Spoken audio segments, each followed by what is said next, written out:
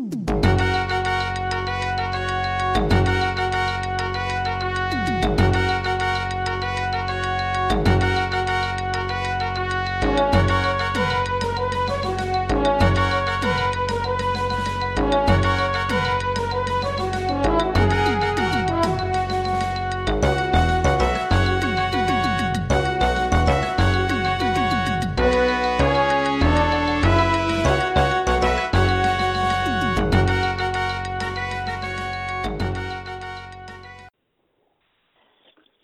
morning, good afternoon, good evening. This is Mr. Gadgets once again, calling in to talk about a little bit more of the history of computing here, and this is kind of a combo, a transitional phase, if you will, between this history of computing BPC, before PCs, as well as how did I get to Linux. And so I've been using all of these things I've been talking about in some previous episodes that didn't really have operating systems. I didn't really use anything that was CPM-based to any great extent or do any kind of programming because of where I was working at the time, and it didn't use CPM. A lot of people were, but not me. And there were some things that were related to this that are kind of transitional here. I mentioned earlier that being a poor student and then a single guy out here, getting along with a music degree and the technical skills that I had been teaching myself, I really didn't have the money to purchase a Apple II, but I did have the money to get together for a color computer from Radio Shack. Now, this is different than all the TRS-80s because it had a lot more things built into it, and it had the cassette input-output as well as the ability to, hook it up to have it on a screen with a video monitor, but if it would actually go to a television and could do color graphics. And it also had some joystick inputs. It was really rather clever machine. The joysticks were basically based on voltage with pots, right, with variable resistors. And so the different axes of the joysticks would allow you to have fine graduation. It wasn't like the joysticks that you'd find, for instance, on an Atari 2600, where it's just really a switch that you're pushing.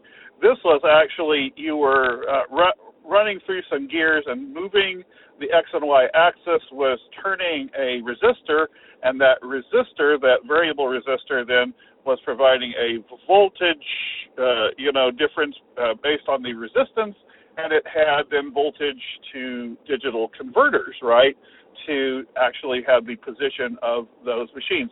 As were with all of these machines at this particular time, it was kind of half arcade device, and you could load in Missile Command, style game and, Space Invader style game and things like that. You could also program it in Color Basic, which was another variation, once again, of the Microsoft Basic that everything ran. And the whole thing basically just came up in ROM in that Color Basic. Well, after a while, they had various cartridges. So some of these games weren't even things that you had to put a cassette tape into the tape recorder to load in the game. Oh, no, they had cartridges. So it really was kind of a crossover. It was like kind of half video game, half computer, and you would put a cartridge in the side for some of these games. And they came up with a cartridge that was a disk controller. So you could put 5 1/4-inch disk drives and have real, floppy disks for data entry and data storage. And this was pricey, things like that, but I managed to get a hold of one of those controllers without the drives. I bought it used from somebody. I guess the drives had gone south and he still had the controller, and got a hold of that. Maybe it was through the Color Computer Club here in town, I don't know. And I found some drives, cheap, used. In fact, my mother-in-law, for years, ever since I first got married, has had this thing that they've always done in their family since before I got married and married into this family, where she gives you money at Christmas time, and instead of her buying you something that you don't like that you have to take back, she gives you money around Thanksgiving. You go out, you buy something, you wrap it up, you don't tell anybody about it, and on Christmas, Eve, when we would open up gifts, you open up your gift, you know what you're getting, and everybody else is surprised. and you're guaranteed to get something you want. And you can add money to the Christmas money to buy something that's a little bit more than what the Christmas money would normally buy. And so that year I bought myself drives that were floppy drives that I could use with this. The soft sector drives would work, and put together my own little drive system with that cartridge that was the disk controller. Now, about this time, there was a company called Real-Time Operating Systems, I think it was, out of Des Moines, of all places. And I actually knew somebody later on who quit the company we were working for. He was a marketing guy and went out to be head of the marketing department for that group up there in Des Moines. Anyway, they had operating systems, and I had been hearing about Unix, like I mentioned in that last show about Gates talking about having a Unix-compatible system on the Model 100, which would have been cool if they could have pulled it off. But basically, I've been hearing a lot about Unix. I taught myself BASIC, and I taught myself a few other, rudimentary skills and a few other, languages and things. I'd heard about C, and I'd heard about Unix. The two are totally interrelated, of course. And this company had a bootable disk that would put you into a Linux-compatible operating system using the color computer. It was called OS9 because it used the 6809 chip, right? So it was OS9. They also had another version of this that ran on a larger scale Radio Shack computer that had 8-inch drives. It was kind of like a Model 3 on steroids, if you will. I can't remember what that one was called. Might have been the Model 2000 or something like that. Anyway, they had an OS 2000 or whatever that model of computer it was that was the 16-bit computer chip in that one. So it had more addressable space and had 8-inch floppy disks. So it was a more capable machine.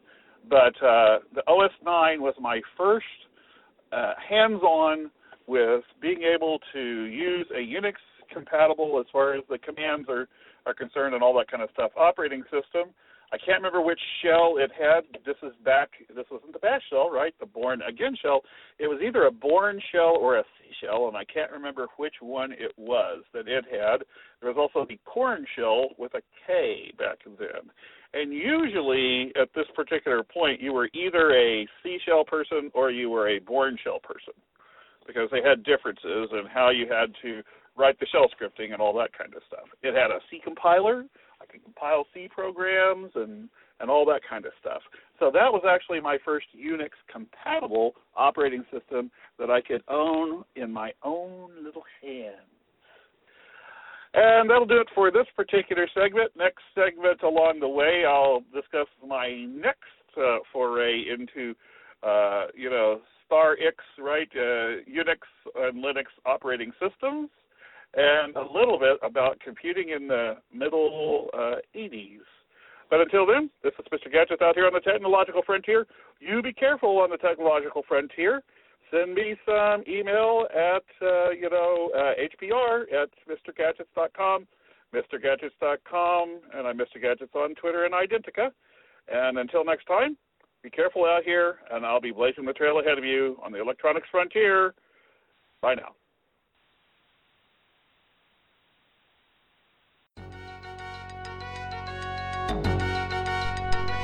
Thank you for listening to Hacker Public Radio.